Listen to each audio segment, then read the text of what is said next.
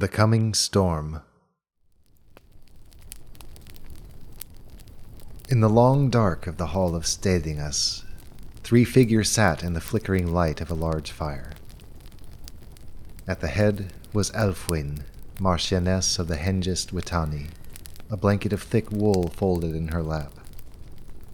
She sat back in her seat, violet eyes looking without blinking at the dancing flames. To her left sat Dunsi, leader of the Eivor Witani, the lines of his aged face made even more distinct in the light of the trembling fire. To her right was Eardwulf of the Wolf Witani, his features cloaked in the shadow of his accustomed deep hood. They all sat comfortably in their chairs, all faces turned inward to share in the warmth, all thoughts turned inward to contemplate the choices ahead. Above them, the white stars were visible through the large vent in the thatched roof, though on occasion these were obscured as the wood of the fire pit shot up streams of sparks when a log collapsed. At long last, the Marchioness stirred and sat forward with a sigh, reaching forward a charred stick to adjust the logs, coaxing new life into the dwindling fire. Her work done, she looked intently at her companions. Neither returned her stare, choosing instead to watch the play of the flames, but she could tell they were listening when she spoke in her soft, smooth voice. "Yet again, we have not asked for a fight, but it lies before us." She spoke softly, but her words were clear. "Armies are moving. We have heard of the Reaver's power consolidated in the south of Morriga. How many thousands he has called to his banner we do not know, but we do know they are many. At the same time, we have heard the reports of the second army, a horrendous host of the dead moving southward, just skirting Witani lands, seemingly on a course to directly face the Reaver. After the Battle of the Plains, I dared to hope that we might have heard the last of this Reaver, but this return is a sign that the only way to ensure our continued safety is to see him defeated once and for all." The steely ring of her voice in this last statement rouses both of her fellow leaders, and they turn at last to look at her. Eardwulf settles back in his chair, putting his long fingertips together as his eyes glint in the darkness of his hood. "But surely we do not need to put Witani lives at risk," Dunsi says quietly. "The plains are vast, and we know the ways of our wilderness.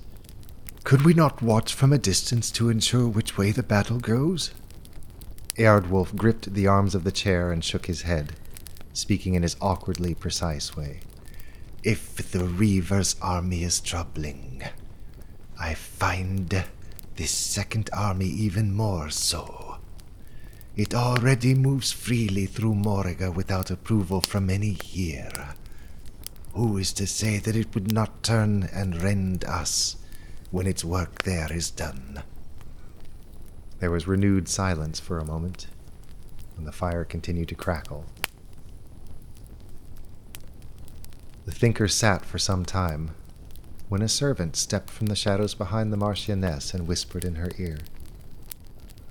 She looked startled, leaned away to give the servant a questioning look, then sat up straight, carefully moving the blanket to the arm of her chair. She stood smoothly, and her hands automatically pulled at the skirts of her heavy dress to make sure they were properly arranged. "It would seem we have a visitor. Bid him enter, please." The servant bowed and disappeared on this errand. Within moments, a richly dressed man stepped into the firelight, making eye contact with each of the Witani nobles. When he spoke, his voice bore a distinctive accent. "Greetings, High Ones, from the nation of Trend. We offer you our heartfelt greetings in these troubled times." The man bowed deeply and held the pose for a long breath. Eardwulf and Dunsi exchanged a glance, but Elfwin's steady gaze remained focused on the visitor. "We bid you welcome, fair speaker. What word have you for us?" He stood straight once more, speaking more quickly now. "We do not know if you have heard news from our distant land, but we have been watching developments here, and are saddened to find that you face impending battle on your doorstep. The forces of Trand would like to be of assistance in the coming fight." At this, even the Marchioness's mask slipped a bit, and she stole a glance at her peers before she ventured to say, "We thank you for your concern. We have heard some troubling news from your land, but had not the means of verifying it. Is there more to know?" The envoy's face darkened and his words became more clipped. "It is a difficult tale, one of great sadness. But to sum it up, we have recently driven the Reaver's forces from our shores, thanks to the help of several adventurers who came to us in our hour of need. Tira Ironstag, Womberbash Benson and one of your own, Farron of the Hengist Witani, along with the great Dieter Darkhand. Through their efforts, we were able to turn the Reaver's army to flight and regain control of our Southland." At the mention of the familiar names, the Witani stared at each other in unabashed wonder as the envoy continued. "Through the urging of Farron, who has remained with us to help train up our armies against the Reaver's return, we have come to offer our assistance. She grows concerned about the news of our homeland, and I only hope we have not arrived too late." "We have been discussing these developments," said Alfwin, "and we are not yet decided on whether we must take an active role in the battle looming to the south." Dunsea's face looked hard in the dim light. "If I may set aside my diplomatic demeanor for but a moment," said the envoy, "I would beg you to consider a strong hand in this. Have you lived in a land where the Reaver's power has held sway for any amount of time?" The Witani shook their heads. Aside from that terrible day of the Battle of the Plains, they had not faced any such thing. "It is an oppression you could not imagine. Soldiers that do not respect people or possessions. Age is no deterrent to them. They offend the young and the old in ways I cannot bring myself to repeat. And where they establish themselves, they push in to make way for even worse to come. This Reaver is a scourge that must be eliminated, and we are willing to join the strength of Tran to help ensure this happens." Alfwin, Dunsey, and Eardwolf stood still in thought, then turned toward each other.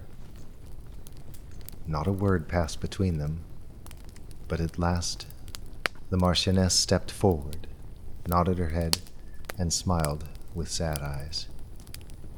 "It is decided.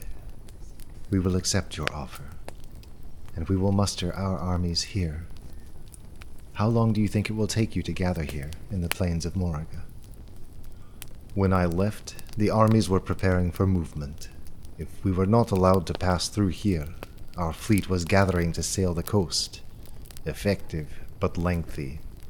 We would benefit greatly if we were allowed passage through your lands." "Our lands shall welcome you. But you will need to pass through either Dunmoraga or Vondhide to reach here. We have better ties with Vondhide at the moment. I can see about arranging passage." The envoy bowed once more, this time with a wide grin on his face. He spoke to the floor, but the joy dripped from his words. "My lady, you do us great honor. We too have been in communication with Vondhide, and your assurance will be most helpful.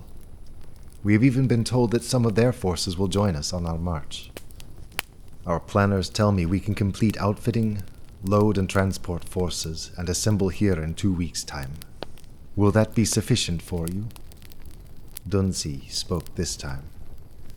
"Indeed, we think so. We can begin to gather food, water, and shelter for a short stay here, and prepare our own army to move." The envoy stood, his face still red with the depth of his bow. "Then I shall ride with all haste. Trand thanks you, and we stand ready to fight, and die, with you." With that, he marched from the hall into the quiet night and began the long journey home. Thank you, Stackers, for listening to this special episode. We needed a little bit of space as we recorded some actual play episodes yesterday, and so we just need some time to get those dressed up. And so this is a placeholder for the week to allow us to do that. Hang in there, and more actual play goodness is coming up next, right here at Stack-A-Dice.